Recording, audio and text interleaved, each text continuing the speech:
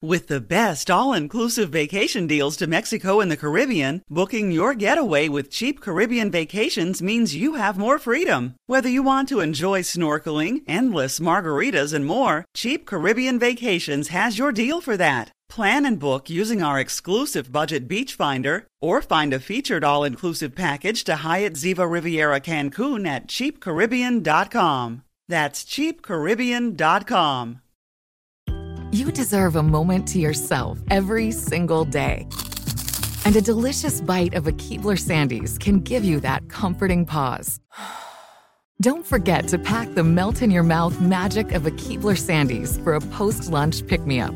This magic is baked into simple shortbread cookies by Ernie and the Keebler Elves. So as life continues to fly by, make the most of your me moment. Take a pause and enjoy a Keebler Sandies. Yo, next round is about to start. You ready?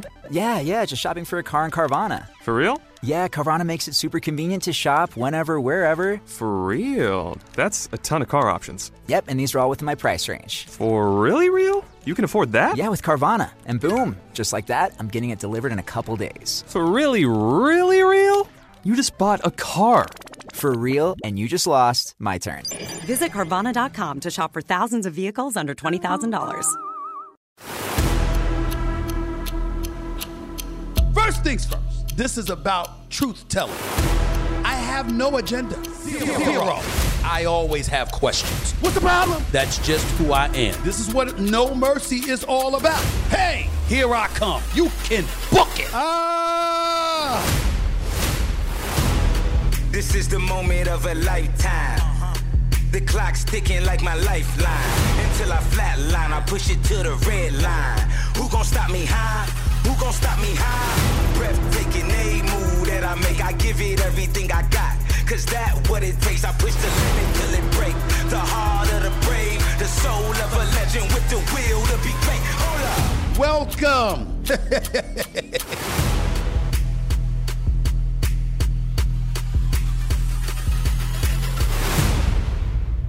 Ah, damn. Let me start off with the regular stuff that I have to start off by telling you I'm coming to you from our studios thanks to our official studio sponsor, FanDuel Sportsbook. FanDuel is the official sports betting company of the No Mercy podcast. I'm very disgusted. I am having a very bad day. I'm coming to you right now more than 2 hours before the New York Knicks play Game 5 at Madison Square Garden. Why am I coming to you? Because it's over, that's why. It's over. It's over. That damn Julius Randle, the mistake waiting to happen, 22% shoot from three-point range, jacking up shots. When things ain't going right, nothing goes right for him. All of a sudden, defense is a problem. All of a sudden, foul trouble is a problem. All of a sudden, continuity and ball movement and spreading the floor is gone. And now the New York Knicks on the brink of elimination. Hell, by the time some of y'all see this, it might be over. This season might be over. I don't think that's going to happen. I think they'll win Game 5. But it's over. How the hell you're the bigger and stronger and a more physical team and a lighter team that's not nearly as physical, far more finesse, is bullying you? That's what the Miami Heat have done. As far as I'm concerned, it's a sweep because the only game the New York Knicks have won thus far in this series is when Jimmy Butler didn't play, which was Game 2. So if they end up losing Game 5 at Madison Square Garden on Wednesday night, Jimmy Butler will have swept them because every game he played then, they won. Assuming that happens. And if they lose, all they're going to do is go back to South Beach. And who's the hell to say they were acting right at South Beach? For all I know, that's the reason they lost games 3 and 4. Because Miami is a legit distraction. And I'll be the first to admit that. But I'm just disgusted because let me tell y'all something right now. And I want to state for the record, I understand the New York Knicks bum rushed and beat down the Cleveland Cavaliers in the first round of the NBA playoffs Eastern Conference. I understand that Cleveland Cavaliers looked softer. They were inexperienced, and Donovan Mitchell didn't have his best series. But that doesn't negate the point that I was making all season long. Donovan Mitchell, if he were on the New York Knicks, I think he could have done some special things. Certainly would have been better than Julius Randle. Likely would have been better than R.J. Barrett. And the combination of him and Jalen Brunson could have done some things. And don't give me size and height and all of this other stuff. If Donovan Mitchell could be in a backcourt all season long with a Cleveland Cavaliers squad that finishes the top 4 seed in the Eastern Conference, he could have been in a backcourt with Jalen Brunson. I don't want to hear it. I don't want to hear it. So I'm pretty pissed off that this is what it comes down to, but that's life. And I get it. That ain't the only series I want to talk about. I want to talk about the Philadelphia 76ers briefly as well, because I have to admit I am stunned with what I saw on Tuesday night, Game 5 in Boston at TD Bank Garden. The Philadelphia 76ers, they beat Boston's ass. Start to finish. Joel Embiid playing like an MVP, 33 points, 7 rebounds, 4 blocks. Tyrese Maxey, 30 points, a 10 of 21 shooting from the field, 6 of 12 from three-point range. Philadelphia's 4-0 this postseason when Maxey scores 25 points or more. Remember that. James Harden just 17 points. A 2023 postseason low of just 8 shots. Took 10 assists, 8 rebounds. James Harden has had 3 good games, 3 decent games, 2 spectacular games, 1 decent games, and 2 poor games in this series. Poor games 2 and 3, great 1, 4, and 5. Ladies and gentlemen, if the Philadelphia 76ers continue to play this way, they beating Boston. I ain't ruling Boston out. I'm not dismissing the chance that Boston could go into Philly Thursday night and beat Philly. Because we know what Jason Tatum and Jaylen Brown could do. Along with Marcus Smart and Derek White and Malcolm Brogdon and Al Horford and those boys. We know what they could do. But Mazzulla's coaching them now, not Ime Udoka. So we don't know. We'll see. But the way Philadelphia looked, ladies and gentlemen, if the Philadelphia 76ers look throughout these playoffs, the remainder of these playoffs, the way that they looked in Game 5 in Boston on Tuesday night, the 76ers could win it all. And I'm not saying they will, but they could. We can't rule it out. Then again, we can't rule out Miami. Because I never thought in my wildest dreams without Tyler Hero, without a Victor Oladipo, with Jimmy Butler leading the way, with them having a porous offense throughout the regular season, that they would come into the postseason and be a top-rated offense in 3-point field goals itself, offensive efficiency. I never saw that coming. So who the hell knows right now? It's up for grabs. This is what makes the NBA special. This is what makes the NBA special. Once upon a time, you had that big giant that everybody was shooting for. They wanted parity, they got it. We came into this postseason, 10 different damn teams could win the chip. That's what we said. Sure enough, it's true. Denver could win it. LA could win it. Golden State could come back from a 3-1 deficit. They could win it. Phoenix could win it. They still got Booker and Durant. And Monty Williams is finally using his bench. If that damn DeAndre Ayton could show up and act like he has a pulse, and that's a different subject altogether. The man lied. DeAndre Ayton of the Phoenix Suns. The man done booked this flight to head back home to the Bahamas and just didn't tell anybody. Because, my God, he looks sorry. I mean, damn. He sucks right now. Not as a player. I'm just talking about this series. He is getting his ass whipped. I mean, the Joker is putting it on him. Busting his living you-know-what. And beating him down the floor. You ever see Joker walk? Nikola Jokic? Wobbling up and down, wobbling in the arena when he just showing up the arena and just lollygagging up and down the court, it looks like. And sure enough, he's beating DeAndre Ayton down the floor. He's outrunning DeAndre Ayton. DeAndre Ayton looking slow as a snail, looks disinterested. He's pouting a whole bit. I mean, Kevin Durant and Devin Booker probably want to pull a Draymond Green on them with Jordan Poole. You know what I'm saying when I say that. They probably want to do something like that. I mean, it's just embarrassing. Because if he gave you anything, they could beat Denver. But he's not. It's a damn shame. It really, really is. But any of those Final Four teams in the West could win the championship. And in the East, we all know Boston, Philly, Miami could do some things. Now, to me, Knicks don't have a snowball's chance in hell of winning the championship. Miami has a lesser chance than most of winning it, in my opinion, without Hero and without Oladipo, even though Vincent and Strus and all of these brothers are shooting the ball pretty well. Even Duncan Robinson, let me not leave him out. Okay? Along with Caleb Martin, can't leave him out. But the point is, you don't look at Miami and say, win it all. You certainly feel that way about Boston and Philly, along with all four of the teams in the Western Conference. So this is where we are right now. It's very compelling. It's very interesting. It's just that I'm not in a good mood about it because I'm a Knicks fan first. And the fact that the New York Knicks are ended up going home, in all likelihood, by the start of this weekend, if not Wednesday night, pisses me off. It really, really does. I'm disgusted. I'm upset. I'm depressed. I don't know what to do. I really, really don't. Because I had orange and blue skies, baby. Orange and blue skies on my mind. That's what I had. I got caught up again because I'm a native New Yorker, born in 67, a New York Knicks fan all my life, knowing they haven't won a championship since 1973.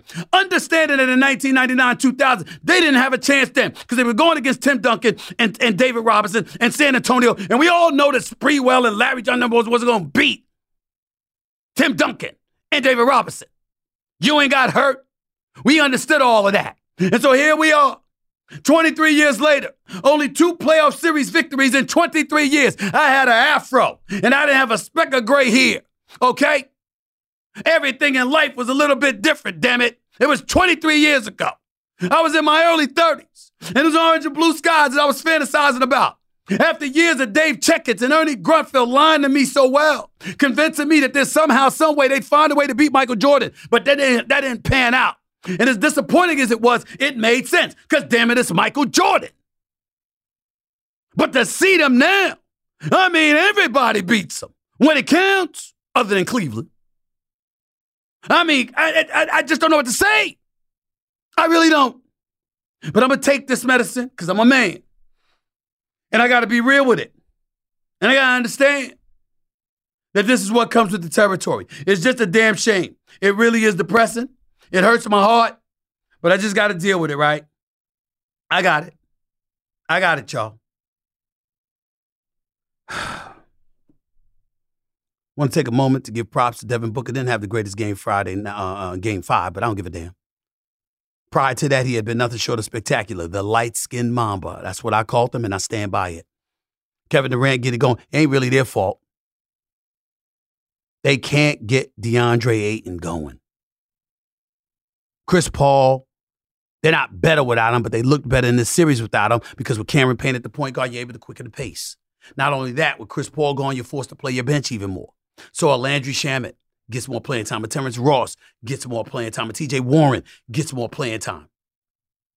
And obviously Payne.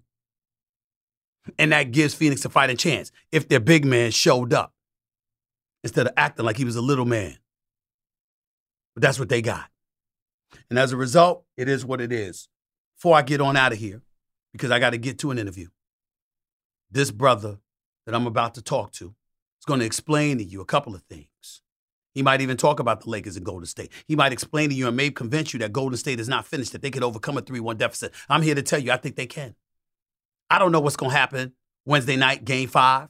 By the time you're watching this, okay, the game may be going on or the outcome might be decided. I'm doing this before that game. I think Golden State is winning Game 5. I think they're going to go back to L.A. Friday and win Game 6, and I think they are going to force a Game 7. My issue is I don't know if they'll have it in them to beat LeBron James 3 times, but I will tell you this.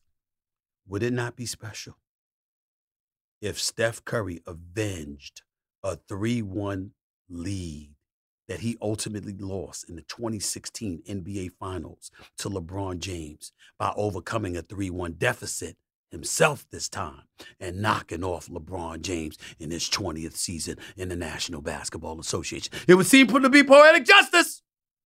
And if anybody can pull it off, it's Steph. But he needs Klay Thompson. Klay Thompson, would it be nice for you to show up back to back in? What the hell are you, Anthony Davis now? You don't show up. You only show up every other game.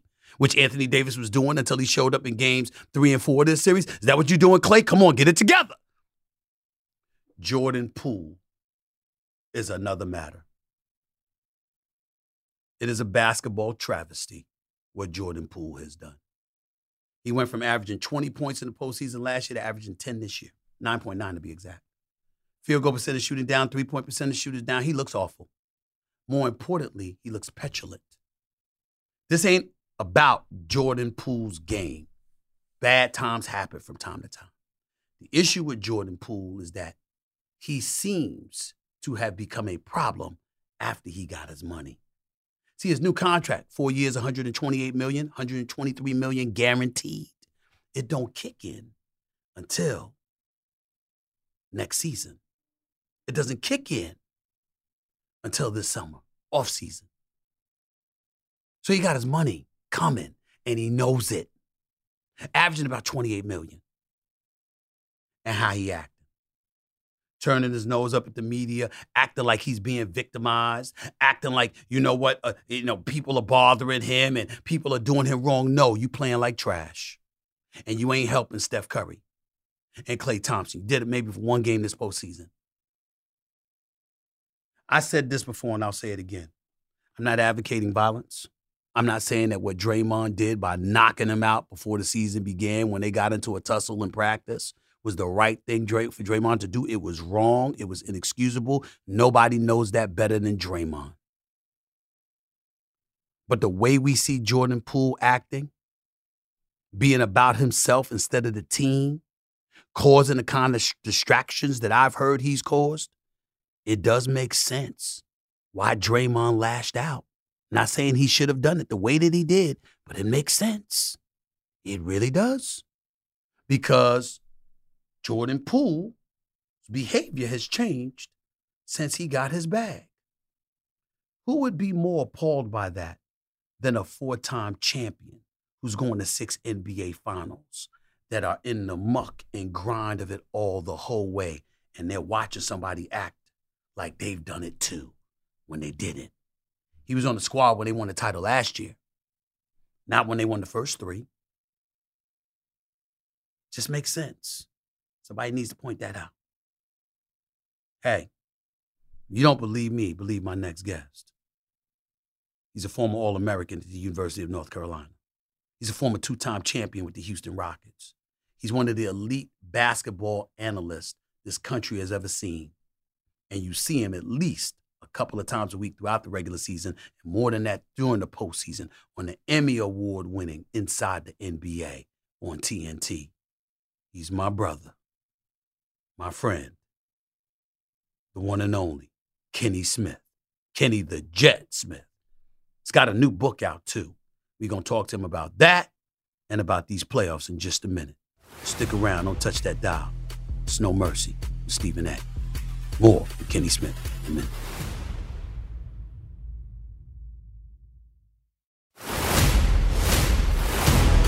This is the moment of a lifetime. The clock's ticking like my lifeline. Until I flatline, I push it to the red line. Who gon' stop me high? Who gon' stop me high? Oh my goodness. Oh my goodness. My guest, I gotta be official here for a second. He's a fellow New Yorker, a former McDonald's All-American. He won back-to-back NBA championships with the Houston Rockets, a teammate of Hakeem the Dream Olajuwon. He's now famous in another arena as a sports analyst on an Emmy Award-winning show Inside the NBA on TNT. He's got a new memoir out that we're about to talk about.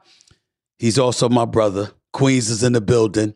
I think that his brother, his big brother Vincent, is one of the great, great coaches. The only blemish on his illustrious career as a coach, as a trader, is the fact that he coached me, because that didn't work out too great. I'm talking about the one and only Kenny the Jet Smith. What's going on, big time? How are you, man? What's going on, man? Queens get the money. What's going on, man? Queens get the money. No doubt about it. Listen, man, we'll get into your blasphemy about your pick with the New York Knicks and Miami Heat in just a second, but we got to get the obvious stuff out of the way. You've written a new book. The title of the new book, Talk of Champions, Stories of the People Who Made Me. Talk to us about this book. You know what? For a long time, people have been saying that you're going to write a book. Can you write a book? I always thought I could write a good article. Right. And then all of a sudden, I was like, actually, after the George Floyd incident happened, someone's literary agent called me and said, you have a book. It's like, why? I said, what do you mean? He said, why'd you walk off? And I was like, well, it was because of the people and the people who made me. So all of the things that I did, instead of writing each chapter like 1, 2, 3, they're about all the great things I learned from these great people. If I knew this at 25, right, man, my life would be so different. And then, Stephen, which was crazy, I always thought like the people around me, those were people that everyone kind of had access to. Dean Smith, Bill Russell, right, Shaq, Charles, even today.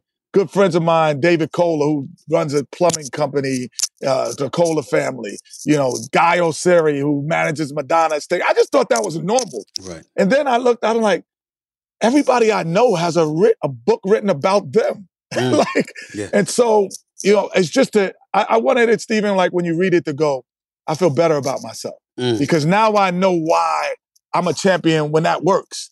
I get it because Jordan does this. Barkley does it. Shaq. And it's so poignant and they all point to the same way. And a lot of people just don't know how to self-help themselves. And now they get an opportunity to hear it.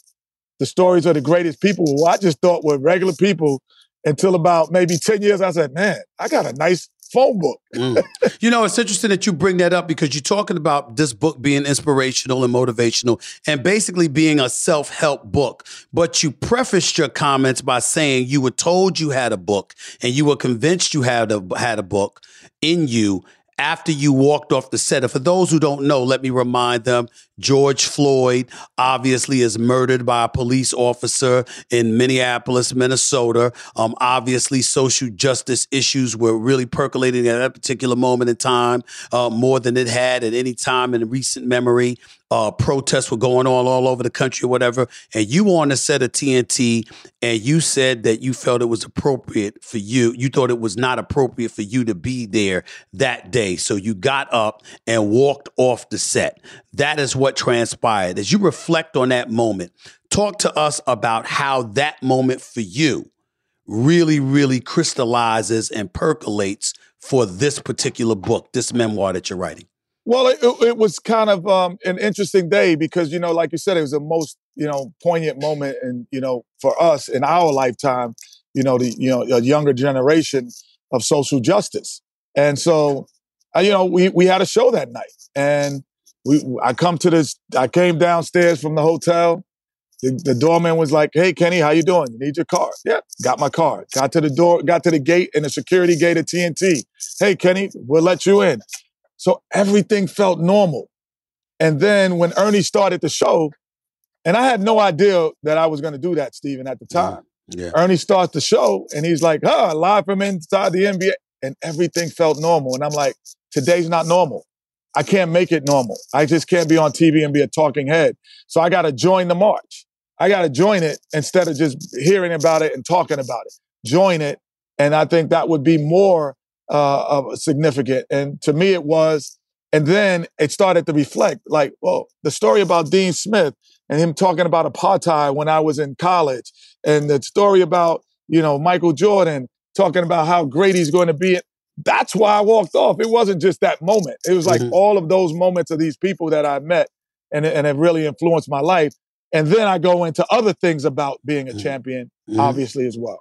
Yeah, it's interesting because I remember calling you at that particular moment in time and you had to educate me because, we boys, so we talk all the time. Sir. And I remember saying, Kenny, you sure that was the right thing to do? Because your voice is so important, it's needed. Are you sure you didn't need to be on that set? And then you explained to me and it made perfect sense. So I completely agree with you.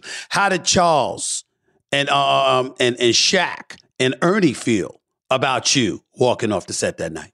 Well, it's interesting because that's in the book as well, because I think that, I thought at first Charles and Shaq, even Charles has said it publicly that he felt blindsided a little bit because, he should have known. But I think when you're trying to do something that's correct and something that's socially correct and morally correct, you don't seek approval from anybody. You know, you just go do it. You know what I'm saying? You just do it. And I wasn't trying to seek approval, honestly, from them as well. We've talked about it openly. And the one thing about, Chuck and Charles, especially Charles, because we've been together a little longer than Shaq, is like we talk and we have a dialogue that's so honest that it's like he is a brother of mine. Because and I told him, I said, Chuck, the reason I walked off is because of you. He's like, what? I said, yeah, before you came on the show, I never had a social or a moral voice. I only had a basketball voice. Now you gave me a voice, and because I used it, you can't be upset with it. And what did he say? And then he agreed. He still agreed to disagree. He said, you still should have told me. And I'm like, so it was just about not telling him, you know. He's so funny. You know, it's interesting because, you know, you talk about you being a basketball voice, but I can tell you I've known you for more than half of my life. And I can tell you from the bottom of my heart, I've never viewed you as just a basketball guy. Because even when you're breaking down basketball, you're bringing such in-depth knowledge and such a perspective that transcends the sport, that I've always viewed you as somebody far deeper than just breaking down basketball from an analytical perspective. Are you trying to say that you really, really didn't get to that point where you were convinced that was you in your mind until recently? Yes, in this regard. I always had to infuse it into what I was saying.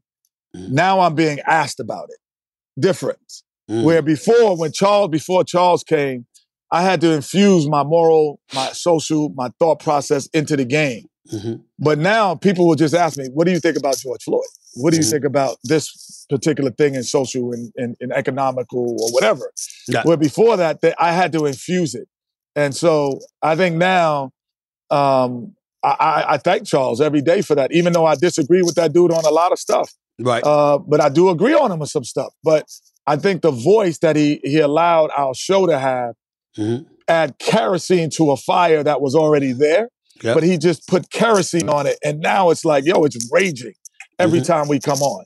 You know, it's interesting because I look at you guys inside the NBA on TNT. First of all, Ernie Johnson is an institution, one of the most wonderful people that you'll ever meet, and obviously a Hall of Famer in this business. He is just that dude. Shaq speaks for itself. Chuck speaks for itself. And obviously you do. So many times people have looked at them and they say, it's Charles Barkley. It's Shaquille O'Neal. But now, more than ever before, it seems like your voice has been raised and you've elevated to a point where everybody's got their thing. Chuck's got his thing. Shaq's got his thing. You've got your thing. Do you sense that equilibrium, for lack of a better word, has really, really come into focus when you look at your show? And I ask that with all humility because we got an NBA show on ESPN. We're doing quite well. Yes, I got something to do with that. Damn it, I'm going to pat myself on the shoulder for that. But in the same breath, I tell everybody, all of those dudes over there at TNT are my boys, and they've set the standard for years. We pay nothing but homage to them. How do you feel about yourself? How do you feel about yourself in the role that you're playing now more than ever? Well, I always, I know you're a boxing fan too, so I'll equate it to boxing. Yep. Charles and Shaq, they're the George Foremans and Mike Tysons. They're knockout artists. You know what I mean? And so they're going to say one thing that you're going to remember, and it's going to be headline news for days. I'm Floyd Mayweather. I'm all day. I'm jabbing you all day with information and knowledge that sometimes if you're not there for the knockout, you might miss. But if you stay for the fight, you're going to go like, yo, this dude put us in throughout the whole night. He put us through information. I'm Floyd Mayweather. I'm on the money team. And then Ernie is probably Angelo Dundee. He's taping us up and putting the things on when we start believing. You know what I'm saying? Right. Like, oh, champ, you're in the corner. Let me patch you up. So, but that's how it rolls. And I know that I'm an informational guy, that I'm gonna sometime, I got a knockout punch every now and then. Right. But my thing is like, I'm just jabbing you all night and I'm giving you that information all night. I got to tell you, man, I mean, listen, first of all, it ain't just an information. I love it when you go to the screen, when you're doing it, like it's like the big ass telestrator for crying out loud, right? Especially when you go in and the technology got you looking like you on the court with the players. It's real hype, the whole bit. And the greatest compliment that I could actually give to the entire show, they could come to me. This is hypothetical, of course. Kenny, they could literally come to me and say to me, they want me on TNT. And I wouldn't want to be on there unless the four of y'all were on there.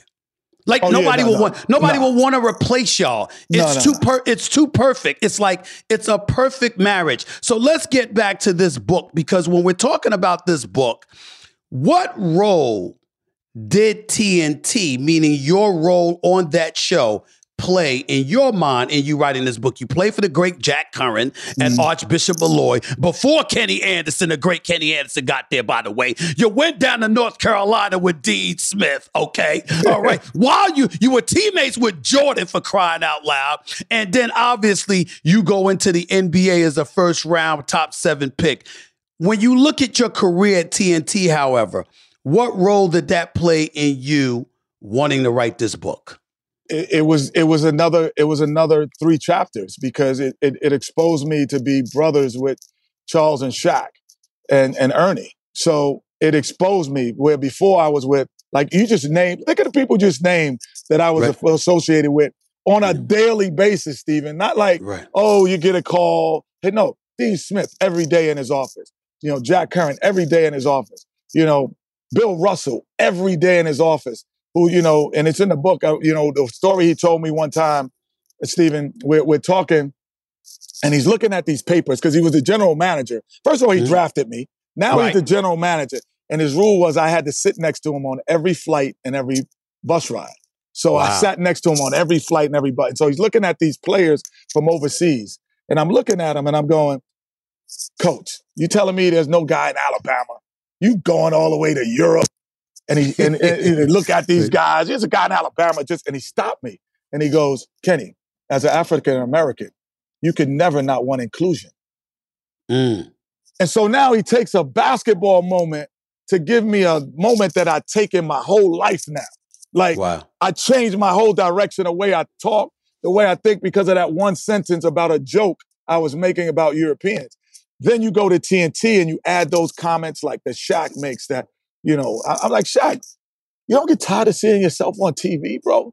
Like all these commercials. He's like, Kenny, we're in a window that you only 8 years. So you have to maximize as a business. So he's teaching me about business, where I'm thinking, I'm going to talk dunks with this dude. And he's telling me how to be a better businessman for an hour.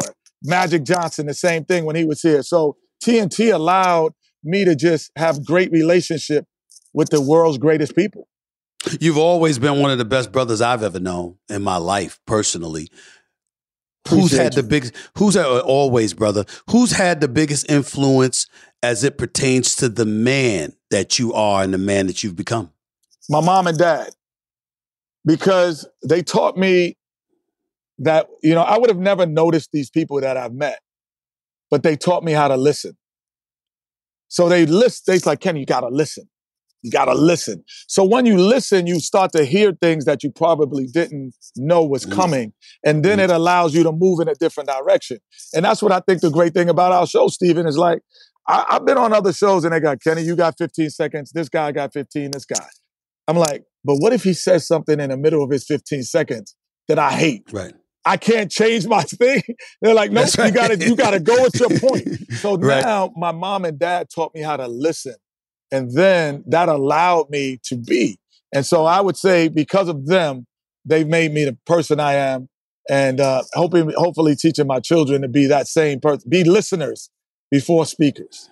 I'll give you another great compliment. You encourage other people to want to listen. You know, obviously, you know me, I've been as raw as they come. You've known me for all of these years. You know how I roll. And when I was getting on Kyrie Irving, you called me about that and had a call and talk with me about that. Well, guess who rolled up on me at the Staples Center a couple of weeks ago? I'm sorry, the Crypto.com Arena couple of weeks ago. It was Kyrie. Wow. We shook hands and we spoke for a minute. And I'm gonna talk to Pops in a few weeks as well. Well, because of you. Well, because of you. I will say this, Stephen, because Kyrie and and his dad, always New Yorkers. I know them, but we're not. I know a lot of people around Kyrie, but me and Kyrie don't talk. But when I called you, I just was like, bro, like we're all cut from the same cloth. So actually, when we're discussing him, we're discussing us.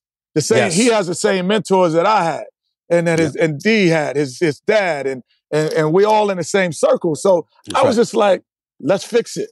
I never talked to them about it. I never talked to anybody. I just talked to you, and this is the first time publicly that we even talking about it, because I thought it was important that if we're all cut from the same cloth, there's something that. And I know that we all have this stubbornness about us too. Yep. You know that we're because you learn from Vince. Right. Vince learned from him. So we got this stubbornness about us that is injected that we're not going to accept certain things from certain people. And so, but we are each other. I am Kyrie Irving in a sense. You are him. I am Stephen A. So I could never talk bad about Stephen A. because like that guy, the people who influence him influence me. So it makes no sense. Ross Strickland, Mark Jackson, we all the same, man. Like, so it's important. I'm glad y'all did that because now we feel whole because you did that. I feel better. By hearing you say that, it makes me feel better. So when I call Rod right after this and be like, Rod, what's going on in college? I don't feel like I'm faking anything. And I'm going to fix it too. And the fact of the matter is those are the exact words that you used when you called me. You said we all cut from the same cloth. And you know how much I love Rod. Right, exactly. You know how much I love my man Gary D. Howard, Reggie Howard, Vince, the whole crew. So I'm like, I said, I got it. I looked at Kai. I said, I got it. I'll deal with it. No question about it. But still do your job. And that's what I said. If he's in the news and he needs to be talked about as a basketball player or something else, you got to do your job. But we can't get to the point where we feel emotional about it, and that's what I'm saying. That's fair, no question about it. And as I look at this, and I read this book, I'm thinking about all the lessons that you've tried to espouse upon people. When you think about the effect that a book like this could potentially have on the basketball community, what is your desired effect? This book right here that you just wrote, your memoir, what effect do you want it to have on your brethren, meaning the basketball community? Yeah, I think the first thing, from an ownership standpoint, team owners, like understanding the dynamics of people. And so, when you understand the dynamics of people, then you're gonna lead them better. I coach at AAU, as you know, and from you, my brother, 5th grade, 6th grade, all the way up in high schoolers. And there was a 7th grade parent that was barraging me one day, like, my son's not playing, Kenny, and And I stopped her and I said, listen, I'm never gonna have a basketball conversation because I'm just gonna feel I'm always gonna know more than you in the basketball. However, do you know that John leads the team in stretching? He leads the team in this. When he called the timeout, he's the one who. I give him more power as a person that he would ever get as a basketball player, and that's what the head of IBM. He's doing things that the head of IBM, the head of ESPN, TNT. That's the quality they're looking for. So, do you want your son to be a decent little college player, or do you want him to be the head of TNT? You tell me. So that's what I want to instill in the basketball community is that, like, there are certain things that are qualities that are important for the 12th man on the team when you're getting to have, as well as your superstar he has to have.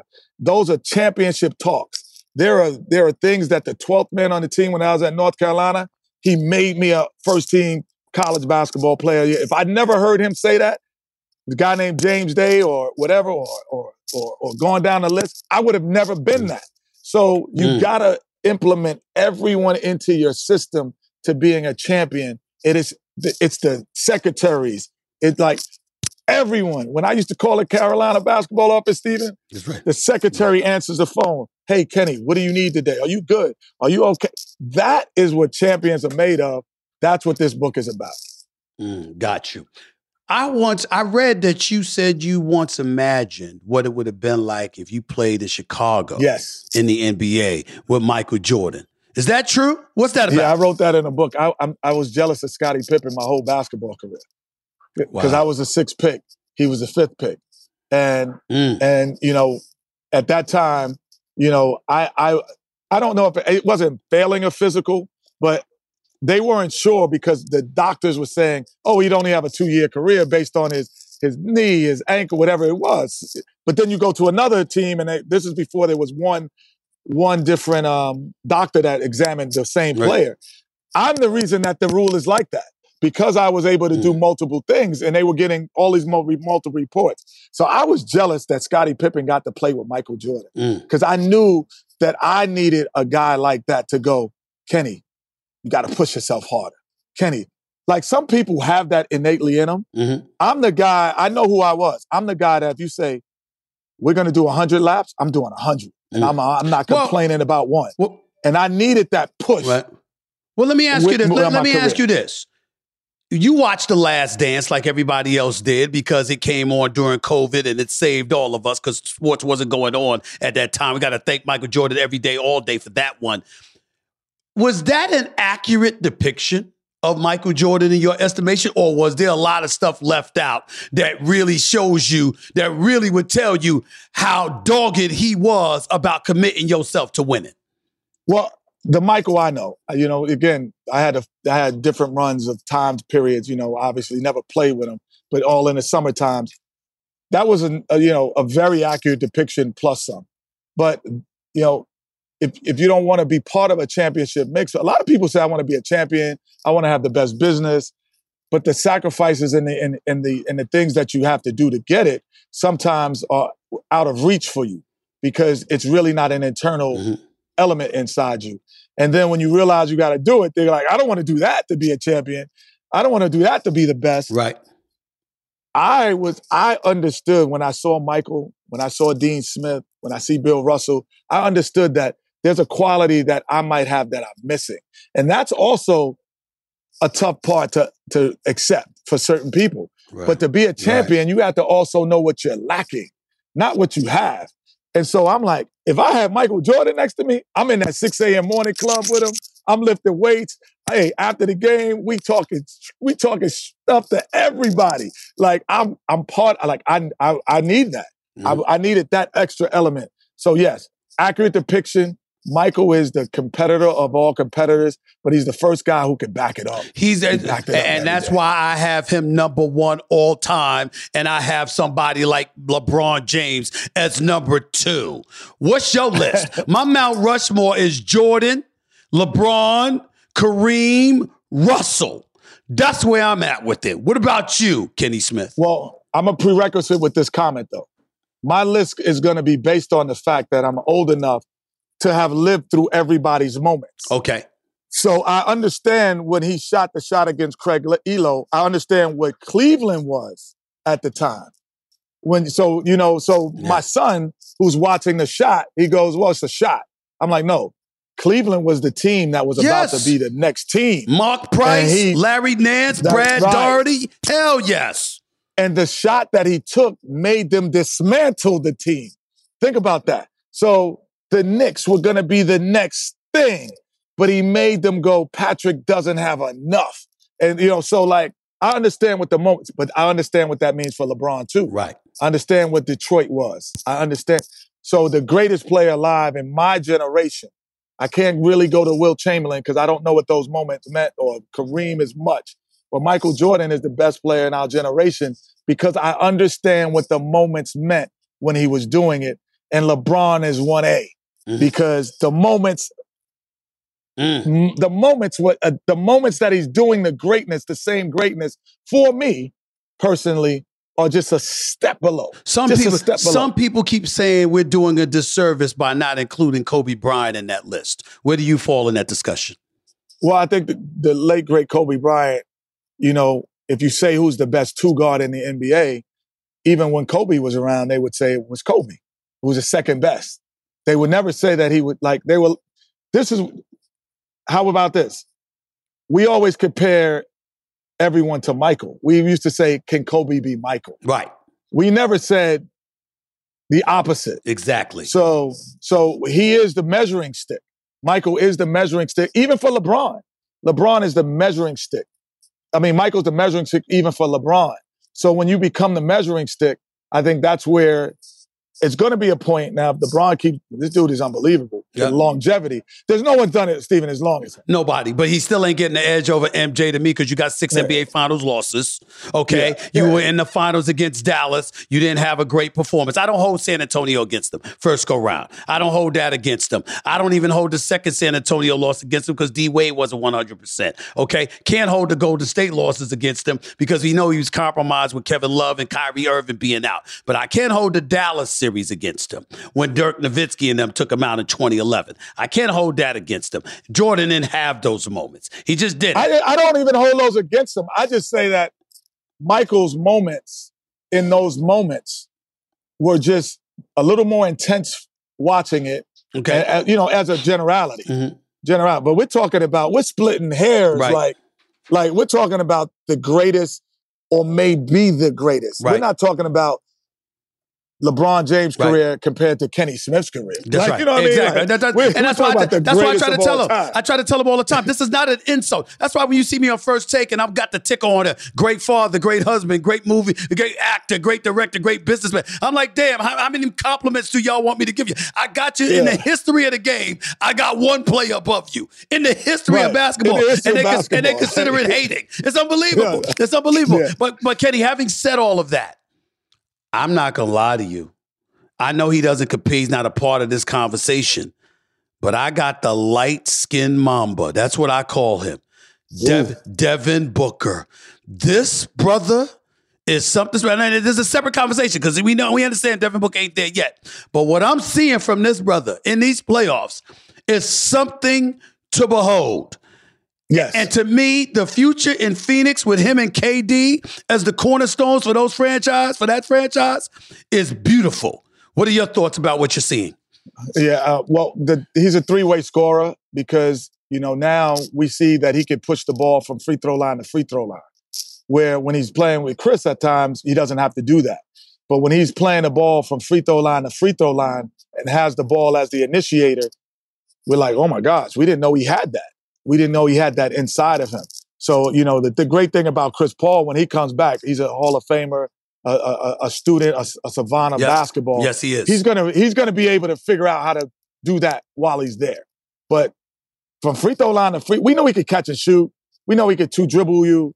We may even 3-dribble you. But I didn't know he could go from free throw line to free throw line and create havoc until this year. But look at his game. I call him the light-skinned Mamba because I think his game imitates Kobe's to some degree. Kobe had to play point at one point in time where guys got injured and he had to show you what he could do. We knew that he could score. We knew he could go from free throw line to free throw line and do what he's doing. The pump fakes, the spins, the open court excellence, the three-point pull-ups, the whole bit. I'm seeing that from Devin Booker right now, and it's spectacular to watch. The only thing that separates Booker from Kobe or even when Paul George was in his heyday is the size. Yes. Because he's not going to always have the size advantage against the guy guarding him. With Kobe, 99% of the two guards in the league are not going to be 6'7". And then if you put a small forward on him, he's too slow. So with Devin, you maybe could put some physicality that he doesn't I'm just more physical than you tonight when my shot is off. Right. That's the difference between him and Kobe. Kobe is like, when his shot is off, he's like, oh, I'm going into the post, and I'm just too big and too strong for you. How shocked have you been by what you've seen from the Lakers? Not shocked. This is who they are, great or inconsistent. This is who they've been, and it's really two letters, A, D. Yes. It's just two letters. Up and because, down. Hey, Steven, it's kind of weird, I was saying this to Chuck last night. I was like, it's like going to an Usher concert, right, in Vegas, and he's hitting every note, He's hitting every note. And then the next night you go and he's falling on his skates and he's not. I'm like, wait a minute. This was Monday. This is Wednesday. It's the same show. Why aren't you hitting the same notes? Right. But because he goes so to the stratosphere of greatness, you think that he would never be average. And I think that's the problem, that not even problem, that's the thing that's baffling, that you go, man, how does he get average though? when he's so in the stratosphere of greatness. That's right. It makes no sense whatsoever. And I got to tell you this too.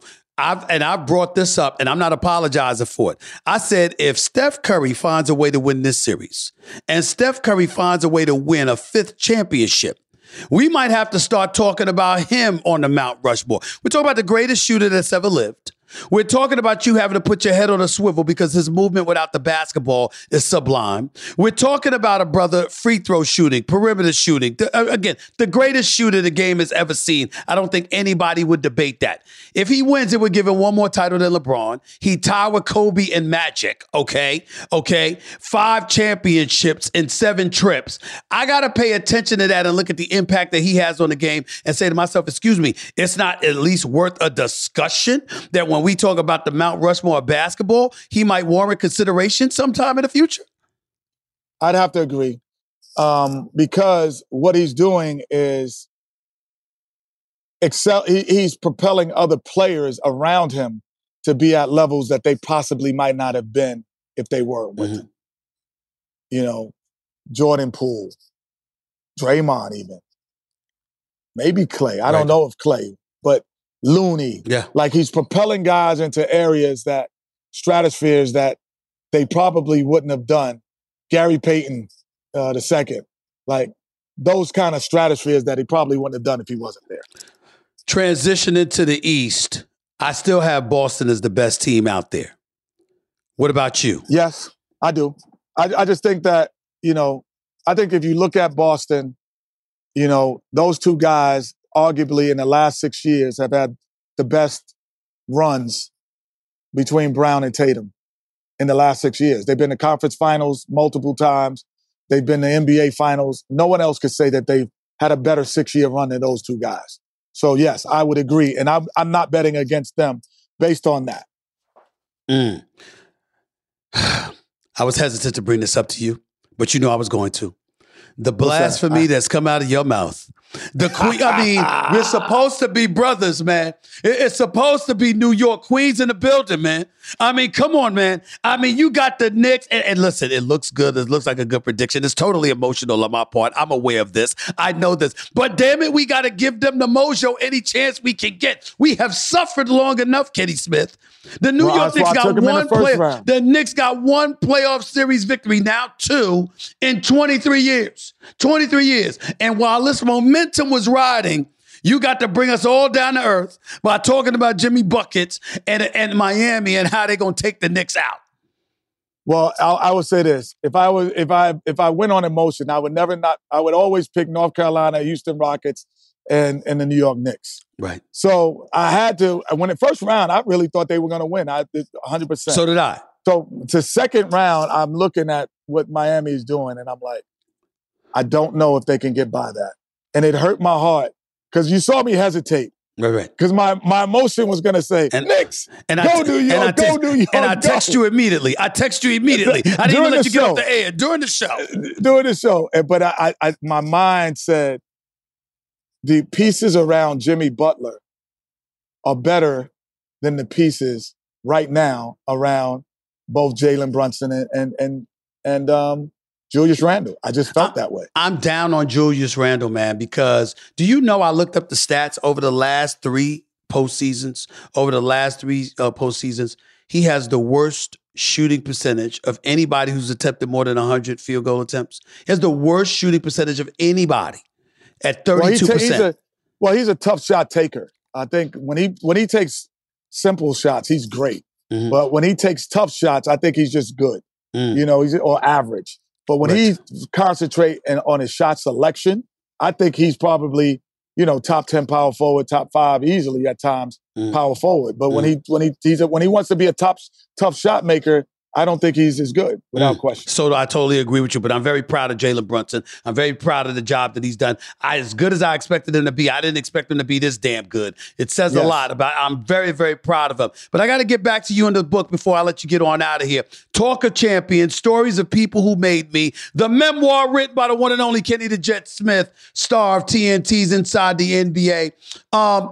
Is it true that you actually think that you and Olajuwon and the crew would have beaten the Chicago Bulls in the finals if Jordan was there and had it retired, are you telling me that team would have beat Michael Jordan and the Chicago Bulls? First of all, yes, we would have beat the Chicago Bulls, I feel. But I'm glad we didn't play him because it would have hurt Michael's legacy in this debate of LeBron. I don't think it would have because I think he would have beat y'all, Kenny. I don't think y'all would have beat Chicago. Can I ask you, so you really believe they would have won 8 championships? I really believe they would have beat y'all. No, 8 champ. That means they would have won 8 in a row. I don't think that. Okay. Secondly, the reason I felt that we would have beat them, not because Michael wasn't the greatest player ever. Olajuwon was no joke. He was something special. But they were too small for us. Because remember, there was no Horace Grant. Remember, he was in Orlando. That was when all the contract stuff. Dennis Rodman wasn't there yet. He wasn't there. Got you. So who's going to guard Dream? No, that impossible. It would have been an impossible task for them to guard Dream, and because he was getting easy buckets. That's in the era when 3-point shooting was just starting to come around. No way, no how. We would have beaten the Michael Jordan Bulls because they were too little. You had Olajuwon, you had Thorpe, you had yourself, or Ori. They did. Michael was there one year. He was wearing number 45, and nobody was complaining when he had 55 at the Garden. The reason they lost to the Orlando Magic, by the way, we swept. Yes, you did. Who we swept because they were too little. Mm-hmm. They were too little. That's a good point. I will say this to you: when I think about Jordan, I think about the team he won the 3 titles with. Right. And then the 3 he won the second 3 titles with. We might not have beaten those teams. In fairness to you, that's the teams I'm talking about. I'm not talking about, all right, Horace Grant is going, Rodman's not there yet. Y'all are too small. I got you there. I understand there that. You go. I'm thinking about the 3-peat, the first 3-peat, the squad, and the second 3-peat squad. I think both of those squads would have beat y'all. Well, that would be debatable, and I would say my competitive spirit would say no. But my logical mind would be like, that makes sense. But them teams that was there and just Michael, we would have smacked them up. We'd have smacked them. Before I let you get on out of here, man, talk to me about what the hell you're doing, because I see, you as a producer. I see you doing a little acting. Okay, you were in Hustle with Adam Sandler. I remember I was a part of the Showtime documentary series, Point Guards. Y'all did y'all thing with that. That was special to see. Talk to me about your thoughts about New York City guards, particularly in this day and age, what it meant to the game of basketball, and more importantly, what your aspirations were, because clearly you ain't just doing the Inside the NBA on TNT. You got a lot going on, as always. Yeah, well, production company is in full effect, But actually, my son kind of signed me to Range Media to do that. Okay. And so it's been great. We did the Point Guards documentary, with Rich Kleiman and Kevin Durant. Right. I did another show called Pathways, which was #1 on TNT, another documentary. Then we did, I've acted. So now I'm doing another project with Adam Sandler that will be coming out. It's a scripted series. So all putting I gotta get you in your acting bug. I might have to put you in the scripted series. I'm getting ready to take acting lessons because I got a recurring role on a soap opera, General Hospital. I just decided they keep telling me I can act. I finally decided to listen to them and say, wait a minute, maybe I should take some acting lessons because they say Stephen A. I'm gonna do it this summer. We got you, brother. I got you. I got a great part for you too. Oh Lord, knowing you, I'm scared to think about it. What's the name of your production company? It's KSEG, Kenny Smith Entertainment Group. All right. I hear you on that. And by the way, before I let you get on out of here, The Guards, History of New York City is you. My favorite of all time, Dwayne Pearl Washington on the collegiate level. I still say to this very day, he was the greatest show in the history of college basketball. Without question. The greatest show. Yeah, he was probably he's the greatest show. He's the greatest show in college basketball. Mark Jackson, Rod Strickland, Kenny Anderson, Stephon Marbury. Can't leave them out. New York City Guards. Yes, indeed. I got to give love where love is due. No question about it. How come in this day and age we don't see more guards from New York City excelling on the NBA level? It's prep schools. A lot of those kids go to prep schools now. They don't stay in New York. They go outside. They go to Florida, IMG. They go upstate New York. Even a guy like Cole Anthony, people don't associate him with New York City, but he's a New York City kid because he went down to Oak Hill. Like the prep school and the overtime elites and all of these different mediums, you don't stay in New York when you're great anymore. You know, at one time you had to stay in New York to be great. You don't have to do that anymore. And now with the NILs and everything, guys are going all over and going to schools all over. I know on multiple occasions, there are guards in the high school division now thought of as great. I know they started in New York City. Right. Last question. Are you a proponent of NIL? Do you approve of that? Do you like that? 100%. You know, college basketball is the only place where the employee was not getting paid. Yeah. Absolutely. I totally agree with you. My man, I love you. I'm proud of you. Latest big thing that you're doing, no doubt about it. Talk of Champions, stories of the people who made me, by the one and only Kenny Smith. Appreciate you, my man. Love you. Proud of you, my man. Keep doing your thing. You're my man. All right. And I'll see you soon.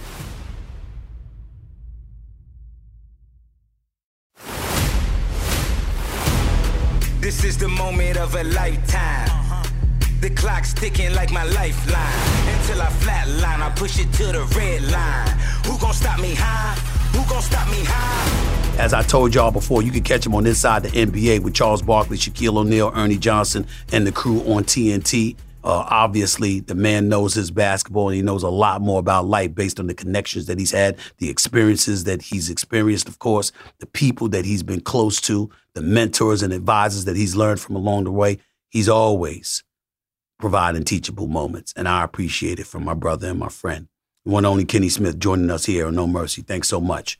That's it for today, this episode and this edition of No Mercy. I got to get on out of here. I got some more playoff basketball to cover. Remember, as I always say, you don't have to know sports to know mercy, but it helps when you know a hell of a lot more than that. Stay tuned. Until next time, peace and love, everybody. I'm out.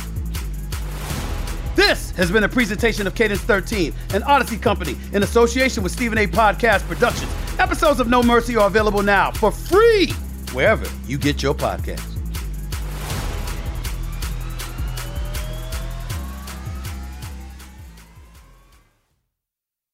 Infiniti presents a new chapter in luxury, the premiere of the all-new 2025 Infiniti QX80, live March 20th from the Edge at Hudson Yards in New York City, featuring a performance by John Batiste. The all-new 2025 Infiniti QX80 is an SUV designed to help every passenger feel just right.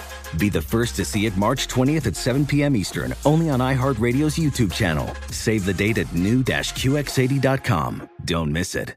2025 QX80 coming this summer. You deserve to treat yourself, so turn your tax refund into a U fund and give yourself a Straight Talk Wireless Extended Silver Unlimited plan and get a new Samsung Galaxy A14 on them. You can get a great everyday value on wireless with Straight Talk's Unlimited plan starting at $25 a line per month for 4 lines. You'll save so much you'll be enjoying that refund all year long. It's the refund that keeps on refunding. Find Straight Talk at straighttalk.com or at your local Walmart store. Taxes and fees not included. Offer valid through 4/14/24 while supplies last. Online only. Must purchase a Straight Talk Extended Silver Unlimited plan to qualify. Limit of 5 phones per customer. Family plan discount with 4 lines, all on the Silver Unlimited plan. Not combinable with autopay discount. With the best all-inclusive vacation deals to Mexico and the Caribbean, booking your getaway with Cheap Caribbean Vacations means you have more freedom to do your deal. Whether you want to enjoy snorkeling, endless margaritas and more, or simply soak up the sun and sand in a tropical paradise, Cheap Caribbean Vacations has your deal for that. Plan and book the exact getaway you want at exactly the right price for you by using our exclusive budget Beach Finder, or find a featured all-inclusive package to Iberostar Hotels and Resorts and do your deal at cheapcaribbean.com.